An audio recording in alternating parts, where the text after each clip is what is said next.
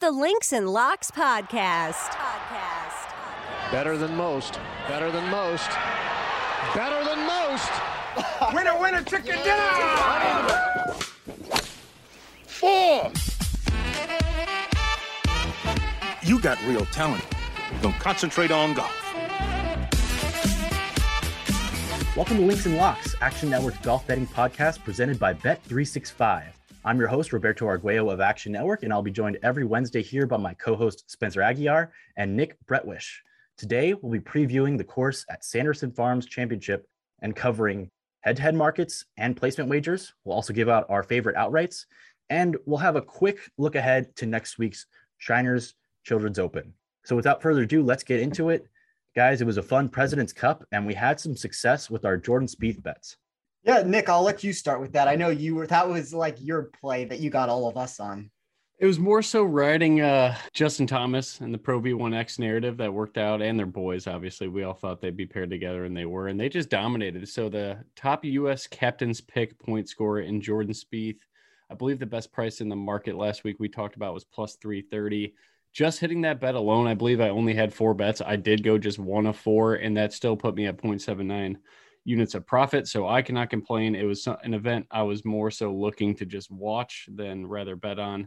But yeah, no, it was awesome. Jordy's back. I'm really excited to watch him compete. That's usually when I like to bet Jordan Spieth the most, is in a very intense clutch situation. The President's Cup certainly was very competitive, a lot more competitive than I thought. So good for the internationals with a depleted roster to really put up a fight and make it relatively close on Sunday. But Jordan Spieth got to the window, so love that. Yeah, he was not only the leading captain's pick and points getter for the U.S., but also the leading player in the whole competition as he went 5-0. We weren't sure if he played in all 5 matches, but he did. So big win. Hopefully some people out there tailed us. Looking forward to this week, the Sanderson Farms Championship at the Country Club of Jackson. It's a course that we're familiar with. It's been a part of the fall swing. Spencer, you had a little bit of change of heart about some of the factors that you were going to incorporate in your model from the preview we did last week to this week. Yeah, so one of the things I mentioned on the show is that driving distance was something that I was going to incorporate. And, it's one of those things where the previous 2 years here have resulted in minor losses of around a unit for me in my recommendations. And while we can chalk it up to it maybe being too small of a sample size or a luck-filled putting contest, if you want to call it that, I didn't love how some of those cards were built from a structural perspective. So this go around, I tried to highlight where I thought I was overvaluing specific metrics. The one category that kept popping up for me was driving distance. And in fairness, you are going to get empty data when nearly 45% of the scoring dispersion takes place with a putter in hand. But I tried to de-emphasize any particular metric and instead underline where I could see the most basic level of the statistical data coming into play. So the best way I would explain that would be if distance wasn't showing as a critical category past my most, run down basic interpretation of how the course set up for the field, I was likely overemphasizing a stat that didn't need as much weight as I was giving it. I don't want to go too overboard in how I ran my model, but I kept with that short par 4 plus par 5 birdie or better percentage. That's something that we talked about on the last show, but 27% of the daily opportunities will make up 60% of the winning score. Those are going to be very critical holes. So that's 4 par 5s. That's the short par 4. I believe it's the 15th. I think it's the 15th. That's under 350 yards there. I did a weighted strokes gained total. And by the way, when I say the words weighted, it just means I recalculated the data to mimic the track. But I placed a heavy emphasis on Bermuda putting and essentially just ran a baseline projection when it comes to the dispersion of scoring here over the past few years. I looked at easy scoring courses, Donald Ross designs, and documented results on fast Bermuda for a small percentage each. And then I closed it out with weighted par 3 plus weighted par 4 scoring. I dove into some of the more challenging holes by attaching a bogey avoidance number there, plus took the more accessible chances and tried to account for the remaining 40% of holes. The most simplistic way to try to run that down is we're going to need par 5 scoring. We're going to need players that are going to be able to attack that par 4. And at the end of the day, we can say that maybe my model was just wrong on it. Maybe it is a small sample size. Bermuda putting is super important here. I haven't seen too many times where we're talking about 45% of the scoring dispersion taking place with the flat stick in hand. And when that's the case, I'm not a person that's looking for putting in my model. So when that does happen, we need to find ways to get unique with it. And, for me, it's one of those things like, let's find what we can actually put down into a model. That would be Donald Ross. That would be easy scoring. It's going to be the par 5. And then let's add in the putting. When I did the weighted total score that I did, like the strokes gained total in that category, that's 40% Bermuda. It's essentially 30% weighted proximity at this course. Historically, it's 12% off the tee. So that's going to be total driving. That is going to be some of the distance. So that's like a 70-30 split of distance over accuracy to make up that total. And then it is 18% around the green, just because Donald Ross courses have undulation to them. But like, it's one of those routes that I'm taking where I'm trying to find as many things that we know to be true and then build out from there. I like it. It's important to understand sometimes when you've been off, learn from your mistakes, maybe see where there might have been a correlation that you overemphasized. So I like it. Good thing to think about for our listeners and for us when we're making our decisions week in and week out. Guys, any other thoughts heading into the tournament, more general thoughts or thoughts about the course before we get into our picks? I texted Nick this a little bit earlier, is that when we look at this tournament, I would equate this to being preseason type football. There's a lot of players, and we can talk about all the Korn Ferry guys making their first start or even their second start. The data just doesn't add up the way that we want it to at this point. So I would be cautious, especially if you're running a model. There are so many players that I had to get rid and regress some of their statistics for. A guy like Dean Burmeister, he's a player who still graded really well for me that I'll talk about a lot this week. But, I had to pretty much get rid of about 25-30% of the weights that I was putting on him. And he still graded well. And I'm going to go with some of those numbers. But just be aware of that, of any of the players. Like, that's going to be the classic trap spot that people are going to fall into, I think. I love it. It's a great tease for future conversation on Burmeister. And I think I'm going to come at it from a different angle. But we'll get to that a little bit later. Guys, first bets. Any bet that you're most excited about? What are we thinking? I'll start us off. A bet I seem to make every single week, and anybody listening knows that this is probably going to be a trap, but Russell Henley sucked me back in. My model's got him priced at 16-1. Like Spencer said, I didn't weight driving distance that heavily, so obviously Russell Henley is one of the shorter hitters in the field, but his expected proximities within 100 yards, and then even the longer irons grade out fantastic for me. He's not a good putter, but when he is, it is on Bermuda, fast green, so also a lot of success on Ross courses. So I love Russell Henley at 25-1. You can get that at a couple different books in the market. I was betting Russell Henley at relative similar prices when the PGA was loaded with a lot of guys before they went to the LIV. Now I'm getting similar pricing. His form's fine, everything like that. He's one of the best iron players on tour. And those proximities, again, that I'm weighting very heavily. He grades out number one almost exclusively. So to get the same price with a lot of guys moving to the LIV Tour, a lot of the higher competition that run him down every Sunday when he's got a lead, those guys are for the most part gone. So I think I'm getting a little bit of value here. My model seems to agree with Russell Henley at 25-1. We'll see how he lets me down on Sunday, but this could be the week for Russ. I want to just point this out really quickly. So I didn't get a Russell Henley outright ticket, and he is the number one player for me for upside. That's usually what I'm looking for on these DFS. If you're talking GPPs or you're talking outright bets in general, you're looking for that upside on a lot of these things. And Henley's a player for me, like just to run through some of these stats. He's 6th in strokes gained total on easy scoring courses. He's 3rd in my weighted strokes gained total that I recalculated. He's 5th on Donald Ross. He's 2nd on strokes gained total fast Bermuda. Nick talked about all his proximity numbers that he has. If he can make some putts, if he can close out a tournament on Sunday, I don't see a reason why the bet doesn't make sense. It's just, we know that Henley has some problems. And I guess the one thing he has going for him is that he's done it before. And I don't know what has happened to him recently for why he's not closing out tournaments, but I decided to go in another direction at the top of the board. Very close call. He was in consideration for me. I like Russell Henley. I'm not playing him this week. I just didn't want to play anybody at that short of a number yet.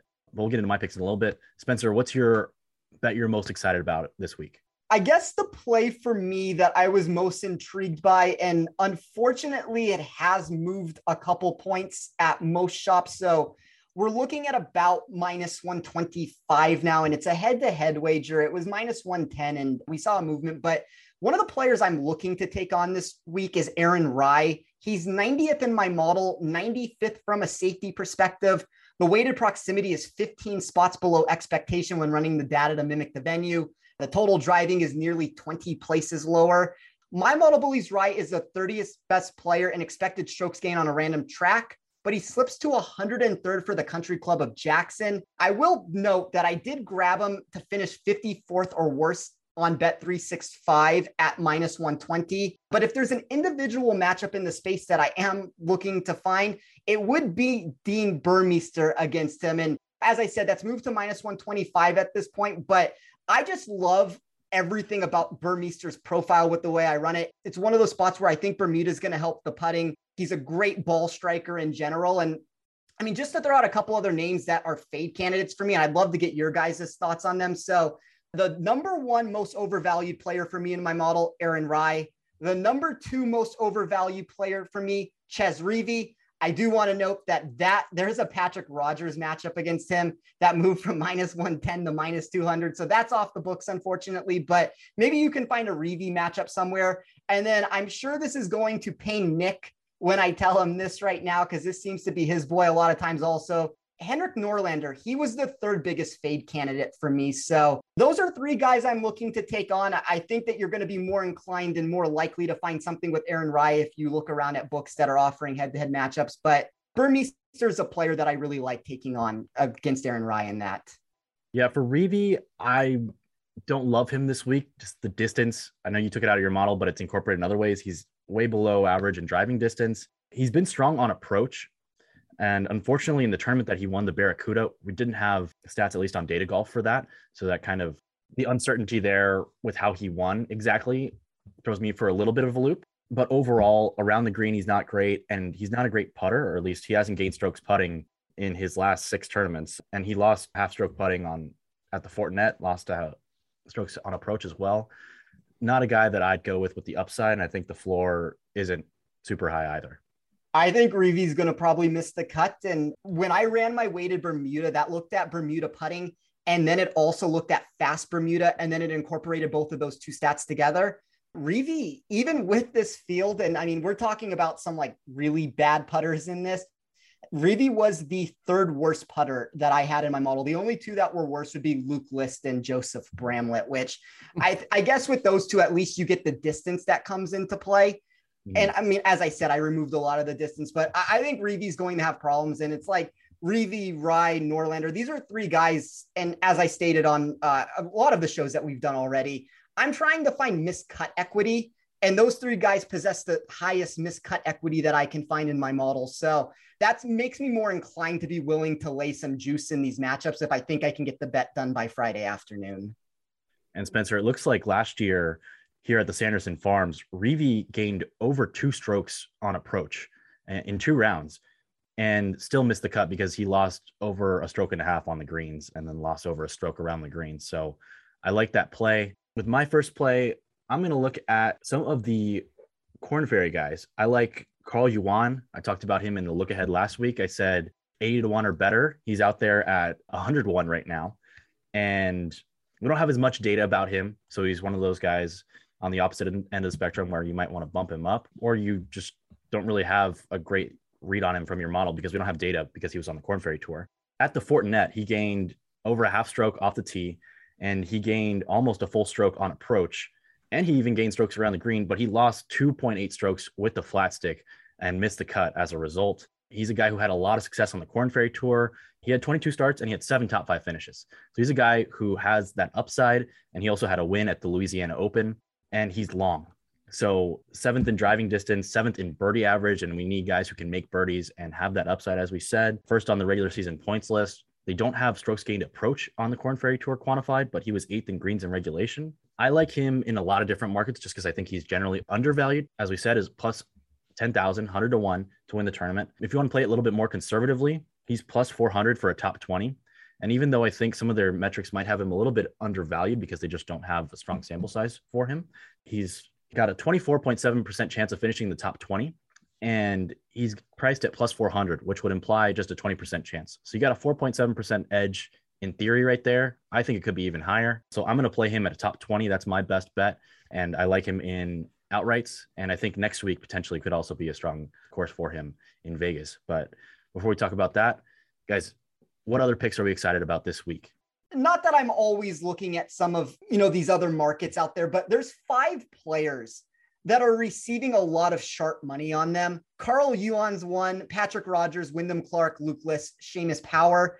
I also am going to have Carl Yuan as part of my card this week. So I took him at plus 300 to come top 40. And, my model doesn't necessarily agree, but it doesn't agree for all the reasons that Roberto just mentioned. So I don't have enough data to trust it. And it's pulling from the miscut at the Fortinet right now with him.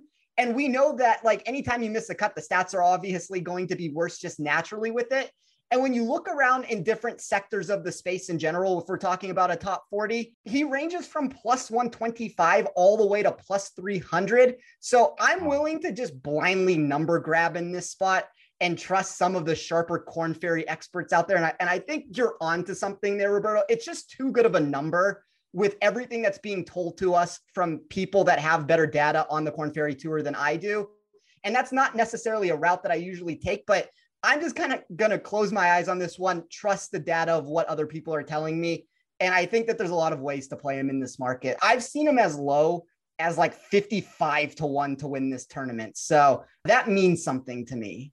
And to add on to that, I do not have a lot of data on him. It's more like expected based on what he did at the Fortinet for the most part. He ranks 13th in my model overall for upside. So wow. I love the ticket. I'm going to ride it. I think I'm going to put him in my DFS lineups too. So Roberto, I'm in. Before we get further into our picks, I wanted to have a little high level discussion.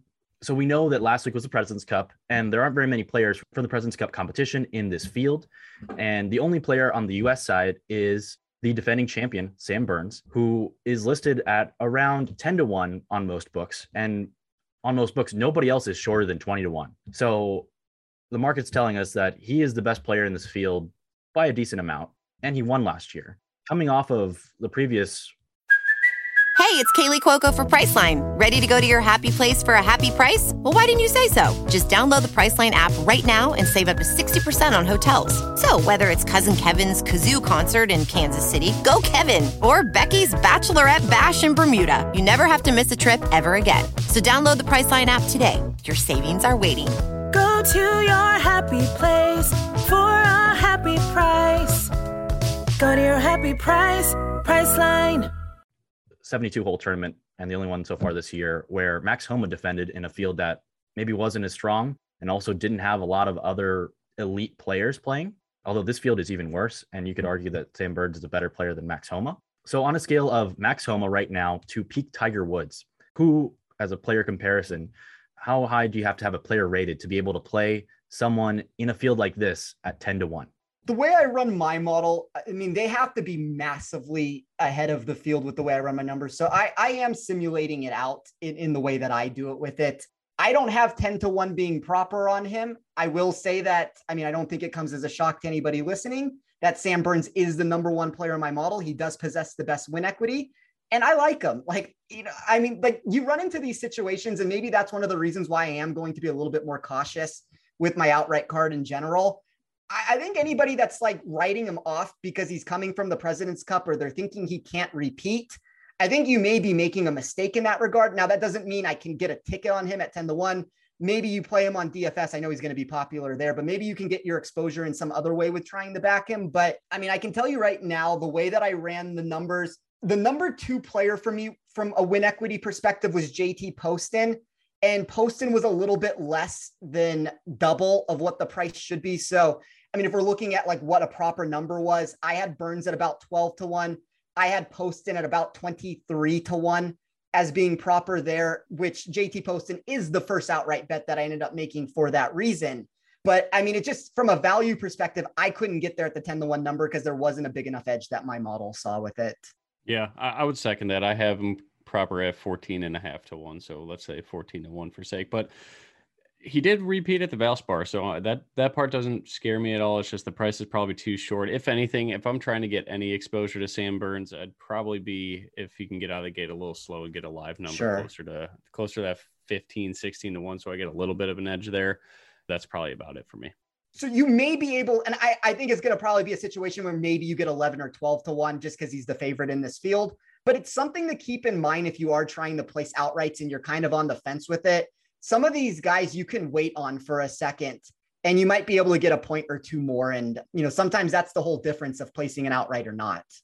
And Spencer, I love that idea, especially on a course like this where you have pinpointed that the scoring comes on those 5 holes, the 4 par 5s and the 1 short par 4.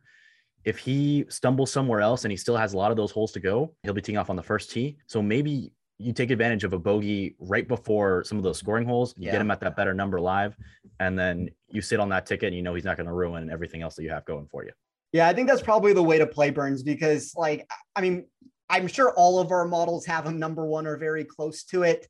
It just comes down to one of those situations of where do we actually jump in if we try to get exposure, and it depends on how big our cards are to begin with, because if we have too much exposure built in from the start, you don't really want to start placing wagers in an in-tournament perspective, and then you run up these outright bets because they are going to be the most volatile wagers for us to hit.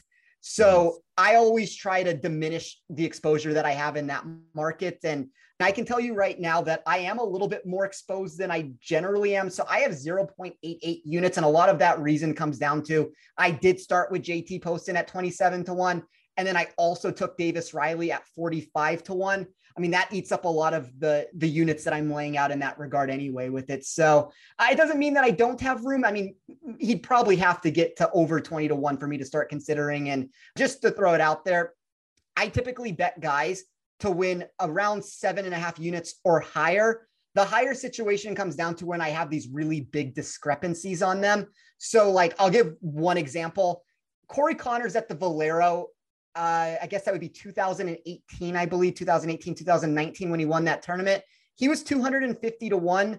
My model thought he should have been a 40-1 golfer in that field. I bet him as if he was a 40-1 golfer to win 8 units. So I had a massive ticket that came into play on that. That's one of the ways that I get more exposure to these outrights. But, you know, it's going to be difficult in these spots with like a Sam Burns because the number's just never going to get high enough where it's going to make sense for us to do something like that. So just something to keep in mind, though, in general, when you're making these outright bets. Spencer, you touched on that you have Davis Riley on your outright card. I actually have him as my only guy under 100-1 on my outright card. Can we talk about why you like Davis Riley to win this week? Sure. So I think his ball striking seems to be a perfect fit for the Country Club of Jackson, as he's one of only 2 players who ranked inside the top 40 of every metric I looked into for the track.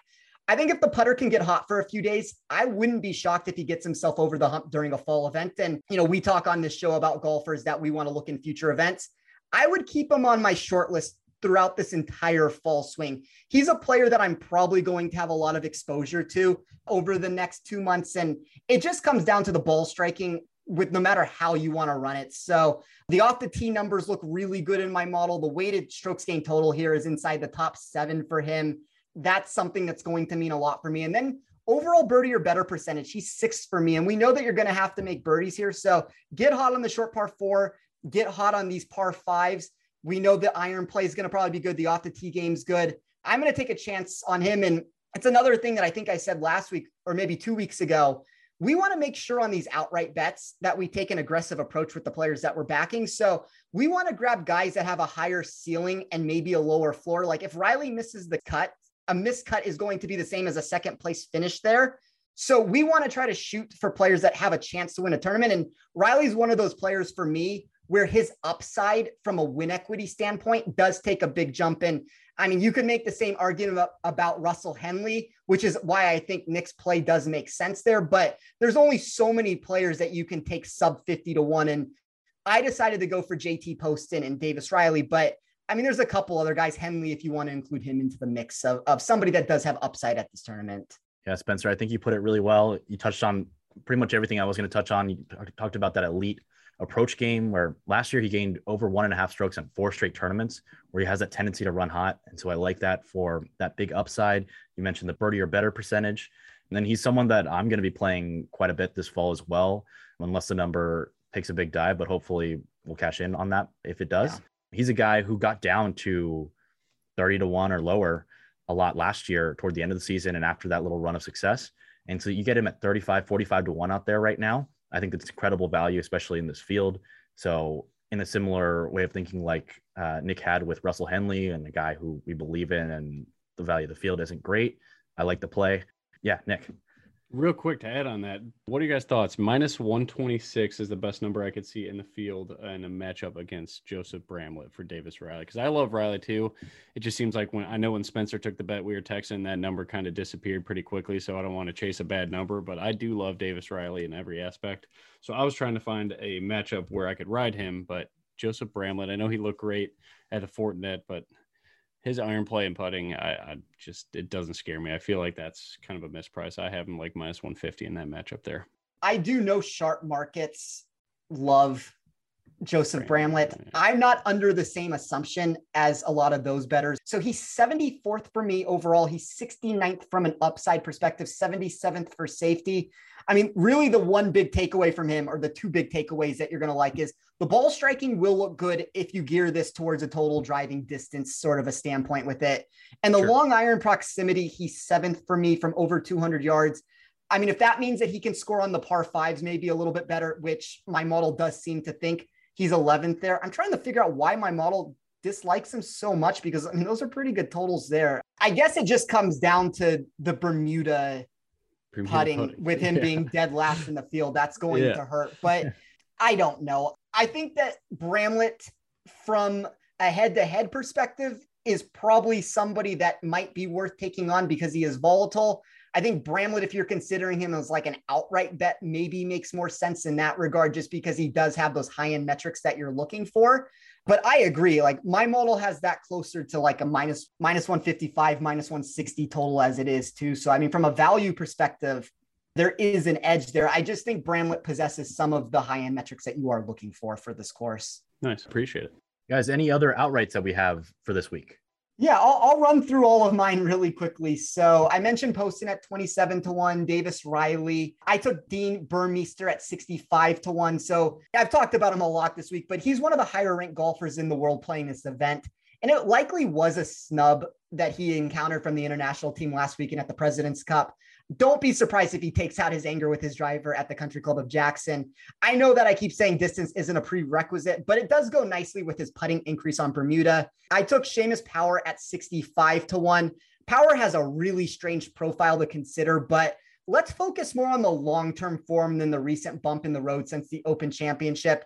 His metrics for these specific holes at the track rank him first in par 4 scoring, 6th in par 5 birdie or better, and 100th in par 3 average. The one thing I want to note about being 100th in par 3 average, when I do add in some of the bogey avoidance numbers for him, that propels him up. And that's one of the reasons why he's top 10 in this field when looking at all 18 holes. I took Mark Hubbard at 110-1. I do like this nuanced approach I have taken in attacking the card from a more open-ended strategy of an array of skill sets. Hubbard ranks 3rd in strokes gained total on easy courses, 4th in weighted proximity, and inside the top 25 on these 5 accessible holes. And then the 2 long shots this week, Rory Sabatini, 150-1. Even at 150-1, I would need more than a Donald Ross narrative to back Sabatini in the outright market. But I can find enough interesting results in his profile where I think this warrants a bet. He ranks 8th in putting from 5 to 10 feet and top 10 around the green, which probably in fairness doubles down the viewpoint of Ross design suiting his game more than anything else. But 150-1 seems like a really respectable tag there. And then I took Vincent Whaley at 250-1. Whaley and Sabatini are guys that I also am going to have top 40 bets on. So you can find Whaley at plus 360. You can find Sabatini at plus 270. Burmeister, who I mentioned, you can find him at 130. That's another player I'm betting. But Whaley ranks 20th in my model for upside, and it's that unique situation that my model's presenting where the safety grade only pushes into just outside the top 40. So I think that you have some of the upside you're looking for on an outright ticket, especially at 250-1 odds. And I think you have some of that built-in safety at a plus 360 number, which is just kind of an ideal situation with the way I ran my numbers. So that's one of my favorite bets from at least a placement wager this week. I'd love to get your guys' take on the only other outright I have outside of Russell Henley. I think this is something I'm kind of going to wait and play live other than the second ticket here is Seamus Power at 50-1. So I know Seamus kind of been in bad form, hasn't played in a while, but the iron play was absolutely horrible here last year, but he was dynamite on the greens. Obviously fantastic Bermuda putter, but after this tournament, I believe he went on to finish in the top 25 in 8 of his last 9 events. That's really when Seamus Power started to come on the scene. Spencer and I have been talking about this guy for a couple of years, and then he just tears it up in the fall swing last year. So My mom's got him at 38-1. It really likes everything about him. So to get 50 in the market, I found a ton of value on Seamus Power. And the thing I do like about Seamus Power is he also has win equity. He's done it before. So I feel like it's a nice buy low. Hopefully he can just get his form 1 week earlier than he did this time last year. So Seamus Power at 50-1. I think Seamus is one of those boomer bust options that we're talking about in the outright market that we want to be trying to attack and find a way to play him. So number 1 in strokes gained total on easy scoring courses. He's number 1, as I said, in all these weighted par 4 numbers that I ran. All the bogey avoidance stats look good. The birdie or better percentage has him inside the top 11 for me. I think this is an ideal spot for him. And I'm right there with you, Nick. Like, I have him in the 30-1 range of what I had being a proper price. And that doesn't mean he's going to make the cut necessarily, but more of what that suggests is if he does make the cut, my model believes that the upside that he presents makes him have more of a chance to make a run to win the tournament. So I'm kind of willing to take this to where if he bombs out on, Thursday or Friday and he misses the cut, well, it's just a wager that we didn't get 4 days out of, and it wouldn't have mattered because he didn't win the tournament. But if we get those high-end numbers that actually come into play, that's what we want out of this. We want players that on Saturday evening, Sunday morning, actually have a chance to win this tournament. And Seamus, for me, was the number 5 player when it came to win equity in this tournament. So I think it's a mispricing. I do think there's volatility, but I really like that play, Nick. Let's go. Roberto, you in on the Power? I like the Power. I might join you guys. I like the win equity. I like that he has the strong history and courses coming up on the schedule. So maybe we're finding a number right now that we won't find going forward. So I like the opportunity to pounce on that. I like it. With my card this week, I only had the one guy at less than 50-1 with Davis Riley at 45-1, but I did take a couple other long shots. I'm trying to play some of these younger players who maybe the books haven't caught up to yet. One of those guys is Austin Eckroat. I got him at 150-1. He had a great college career, NCAA champion at Oklahoma State, and he's got a high floor. So this might be a guy to look at in matchups. On the Korn Ferry Tour, he finished in the top 25 in 10 of 16 starts. And then he had 3 top 12s in his last 7 Korn Ferry Tour starts, including a second place finish at the Korn Ferry Tour Championship. 2 weeks ago at the Fortinet, he gained 0.7 strokes off the tee, and he's one of the longer guys on the Korn Ferry Tour. So I think this is another shot with upside at 150-1. Maybe we won't see him at this number going forward if he has a big week. So I'm willing to sprinkle him and see if there's anything out there. And then I'll do one other long shot that I have, Hayden Buckley. He's a guy who doesn't quite hit it as far as some of the other dudes, but he's 13th in strokes gained off the tee last year because he's an incredibly accurate driver of the golf ball off the tee. He's also someone I'm going to be looking forward to next week. I'll talk about that later. 2 weeks ago at Fortinet, he gained 1.39 strokes off the tee, which led the field, and he lost strokes everywhere else. So it was pretty ugly. So maybe we're getting a buy low spot with him at 130-1. He's also got some Southern ties. He's from Chattanooga, Tennessee, played golf at the University of Missouri. So he should be familiar with the area. And then last year he had a tie for 4th here. So he's got some experience on the course, some good course history. He doesn't have a great birdie percentage or par 5 scoring percentage, but he's playing with a hot driver right now. Last year he had a really dark period of time where between mid-March and mid-June, he missed 7 of 9 cuts. And then after that, outside of a withdrawal, he made all 7 of his last cuts, and then he missed a cut at the Fortinet. So hopefully that was him just shaking off the rust. He comes back in a little bit more focused this week. He's got some good course history, got a little bit more confidence. And 130-1, I think there's a little bit of value there. You can also get him at plus 450 for a top 20, as he might not be a guy with that top upside without that birdie or better percentage. But maybe he's got a higher floor right now, as he's been driving the ball really well, really accurate off the tee, as we said. But I also like him a little bit better next week. So I'll keep an eye on him this week with an eye toward next week as well. So if we compare him directly to Davis Thompson, I know there's a lot of markets out there that have those two at about a minus 110 both ways looking at it. And I mean, I've seen Davis Thompson as low as like 70-1 to win this tournament. So if we're assuming that that is correct, that these two guys are kind of on the same playing field, and my model likes both of them, I think double the price on Buckley is a really intriguing route to go with it. Like you kind of mentioned all the reasons of off the tee, why some of those numbers make sense. So he's 4th for me off the tee with the way that I ran my data. He's 5th in GIR percentage. He's 18th in ball striking.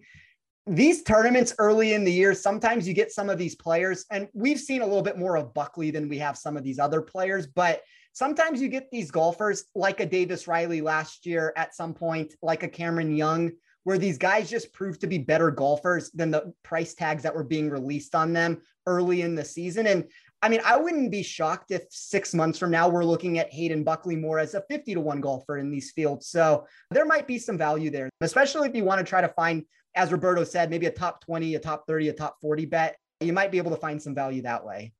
All right, guys. Any other final outright picks before we finish off our matchups and place bets? I don't think for me. I mean, that was my card I had. Anything for you, Nick? Yeah, just one other thing. I did take Steven Yeager again to finish in the top 40 at plus 130. So he did finish top 26 here last year. I believe that was with Nick Hardy, another guy that I was looking at, but just can't really do it right now with the form. But Yeager really struggled with his irons last week. So my model thinks it's a good time to kind of buy low on him again at a plus number. He did still finish 43rd. So with bad iron play, historically a good iron player. So I like Steven Yeager there. And I do like the course history of a tied 26 here last year. Yeah, I have a 47 spot improvement on Yeager when it comes to weighted proximity to mimic this venue versus any course on tour. So you can expect him to be 47 spots better is essentially the way that reads. Nice. It feels like we've got a lot of positive momentum behind each other's picks. So I like that this week. And obviously last week we had that with the Jordan Spieth bet. So let's keep it rolling, guys. Place bets. Any other ones that you guys want to highlight? I think I mentioned the Alex Smalley play at plus 145 that I have. And just to give some reasoning behind it. So the par 5 scoring has been questionable because of his inconsistent around the green game, but the long irons rank second in this field. And the reason why I like this play as much as I do is because we see him improve by 45 places when comparing his Bermuda putting splits versus all grass types. I think if he can get a jump there, it should just naturally increase his par 5 scoring potential. So my card in the top 40 section, just to run through all of them, Burmeister at plus 130, Smalley at plus 145, Sabatini at plus 270, Whaley plus 360, and then Carl Yuan at plus 300, which Roberto alluded to earlier. And guys, before we get into any other place bets, I want to give a friendly reminder that the Links and Locks podcast is proudly presented by Bet365, the world's favorite sportsbook brand. Sign up with promo code ACTION to get Bet365's exclusive sign-up offer in New Jersey and Colorado. Bet $1 on any game, get $200 free. So with a potential 200 free chicken nuggets, who else are we looking at for place bets, Nick? That is it. Very short card for me, like we talked about earlier, just limited data. So I'm kind of letting the fall swing progress a little bit before I start to open up the bankroll a little bit. All right. I've got one last one. I like Callum Tarren this week at top 20 plus 450. He's finished in the top 27 in 5 of his last 8 starts, 78th in strokes gained off the tee last year, but 15th in driving distance. Not awesome in birdie or better percentage. He's above average and 71st on the tour, 59th in strokes gained approach, but he's trending up as he had strokes gained on the field in 6 of his last 8 tournaments. I think he's a guy who may not have that win equity, but a guy who I think might have a little higher floor this week, and in a weaker field, I think plus 450 is pretty juicy. I'm always in for Callum Tarren, so you don't have to convince me. I'm in. I'm riding it. Let's go. Yeah, good distance, good long iron proximity. If you get rid of the 2 missed cuts that he's had recently, 27th at the Wyndham, 20th at the Rocket Mortgage, 7th at the 3M, 22nd the week before that. So there was a lot of good form he had before that little hiccup. All right. So that's my whole card. Guys, any final bets that we haven't talked about yet? No, not for me. Next week is the Shriners Children's Open. A little quick overview. It is in Spencer's backyard there in Las Vegas. It's at TPC Summerlin. It's par 71, measuring just under 7,300 yards, and it features bent grass greens. So 3 different greens in 3 consecutive 72-hole tournaments on the PGA Tour. Spencer, any initial thoughts on TPC Summerlin? So it's one of the only courses in the world, we're talking about a PGA Tour venue, that I've played before. So I know a little bit of something about this course. So as you said, it's just under 7,300 yards, par 71, bent grass greens. You know, the course itself meanders through arroyos and canyons. It features that lush bent grass and then friendly Bermuda rough. That's something to keep in mind. The course itself is about 15 minutes away from my home, and the property is probably, in my opinion, one of the most visually aesthetic in the city. But for what it brings in looks, you do lose some of the difficulty along the way. They added 102 bunkers, or redid 102 bunkers, I should say, in 2018 to try and add a little bit more challenge, but it hasn't appeared to do much with the average winning score coming in at 22 under during that time frame. In my opinion, the only real defense of the course itself would be wind. We will see if that becomes an issue as we get closer to next Thursday, but I don't think people realize how breezy it can get in Vegas. And I'm saying that to somebody, Nick, who's in like the Chicago area, so he knows about wind himself, but I think overall golfers that can demonstrate ball striking ability and strategy off the tee should probably be able to exploit TPC Summerlin in an ideal situation. But it's not as if we're anticipating anything that's going to be too grueling for the field. Maybe a little bit of weighted tee to green if you want to look at that. As I said, the strokes gained total on bent grass greens will come into play. Strokes gained total on easy courses. I did notice one of the things that's worth mentioning is there's some short par fours and those par fives that are going to be crucial, not as much as we see this week, but that also comes into play. You know, the 3 par fives and the 2 short par fours, as I said, are the most accessible there, but most of those come during the final 6-hole stretch. There is a challenging par 3 17th. That will be the only real test for the players coming in, but keep that in mind if you're live betting on Sunday. A lot can change very quickly on that final closing stretch. Charlie Hoffman week, right, Spencer? Every guy that has Vegas connections week. I've never played golf in Vegas when it wasn't like 20 miles an hour winds. So I will bank that it's going to be windy. It just always is out there. It always picks up, and in the afternoon, it'll pick up more so. So I do think at least attaching strokes gained total in the wind is something that you should do now. Nick, you and I have talked about it before of how much you should actually put into the weight on that, but I don't know. I mean, in my opinion, somewhere around 10% seems like a pretty steady number for Vegas. I like that. Guys, any names you're initially looking at for next week at TPC Summerlin? I'll give you a couple. So Aaron Wise's home course is TPC Summerlin. I wouldn't be surprised if he tries to take out some of his anger on this venue for missing the President's Cup. Taylor Montgomery is from Vegas and went to college at UNLV. I'm curious to see how he does this week, but I think TPC Summerlin might set up better for him. I do like him this tournament also. I don't want to make it sound like it does. I don't, but I think that could be a good venue for him. Sahith Theegala, I think that that's a good setup for him. And then 2 players that I would keep an eye on. Don't know if either is going to necessarily play, but Siwoo Kim has found success out here before. And then same with Luke List if he shows any life whatsoever at the Sanderson Farms. Like, I prefer him to not top 5 the tournament to ruin the number.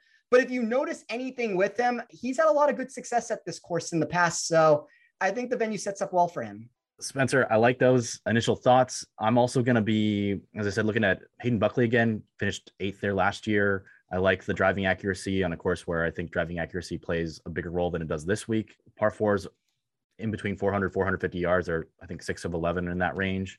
I'm going to keep looking at the rookies, Carl Yuan and Austin Eckroat. If they keep getting those big 100 to 1-ish odds, I'll be playing them next week. And then I'm excited because next week, if it's like last year, it's going to have a stronger field than this week. So hopefully we get a little bit more value in the mid-tier. We can get some better value in that area of odds. Wanted to ask Nick if you had any other players you're looking at for next week. No, not at the moment. I mean, I'll certainly give Charlie Hoffman a look if he's in the field, just because I always love betting on that guy in windy conditions. But the form, was it the Rocket Mortgage Classic? He comes out of nowhere and top 10s it. But other than that, I'm kind of a week by week basis here. So I would look at TPC courses. I think like that's a prototype that really rolls over well. Like we see a lot of the same guys produce there. Nick, I know what answer you're going to give me right now, but do you know who is a pretty good TPC player? Not me. Jason Day. I shoot. Jason Day. Yeah, always Jason Day. I like Jason Day. He's good in the wind too. Well, it's a 50-50 choice with it. I mean, and Jason Day is good, and I think he's good at TPC also. But one of the players that I've always noticed that's popped up, Webb Simpson. And we can end the show. So you're looking at Webb Simpson, Spencer. Nick is looking for the seagull to spread his wings in the desert. Another player who I'm looking at, and we mentioned Jason Day, guy who's looking to regain form from after injury. I wanted to ask, Harris English is in the field this week in Jackson, and he's a guy who won multiple times on tour in the 2021 season. Last year, didn't play very well. He was injured, not 100%, tied for 9th at the Fortinet, but he didn't hit the ball great on approach. So I'm not playing him this week, but he's someone I'm keeping an eye on. What needs to happen for you guys to back Harris English in the fall? Iron play.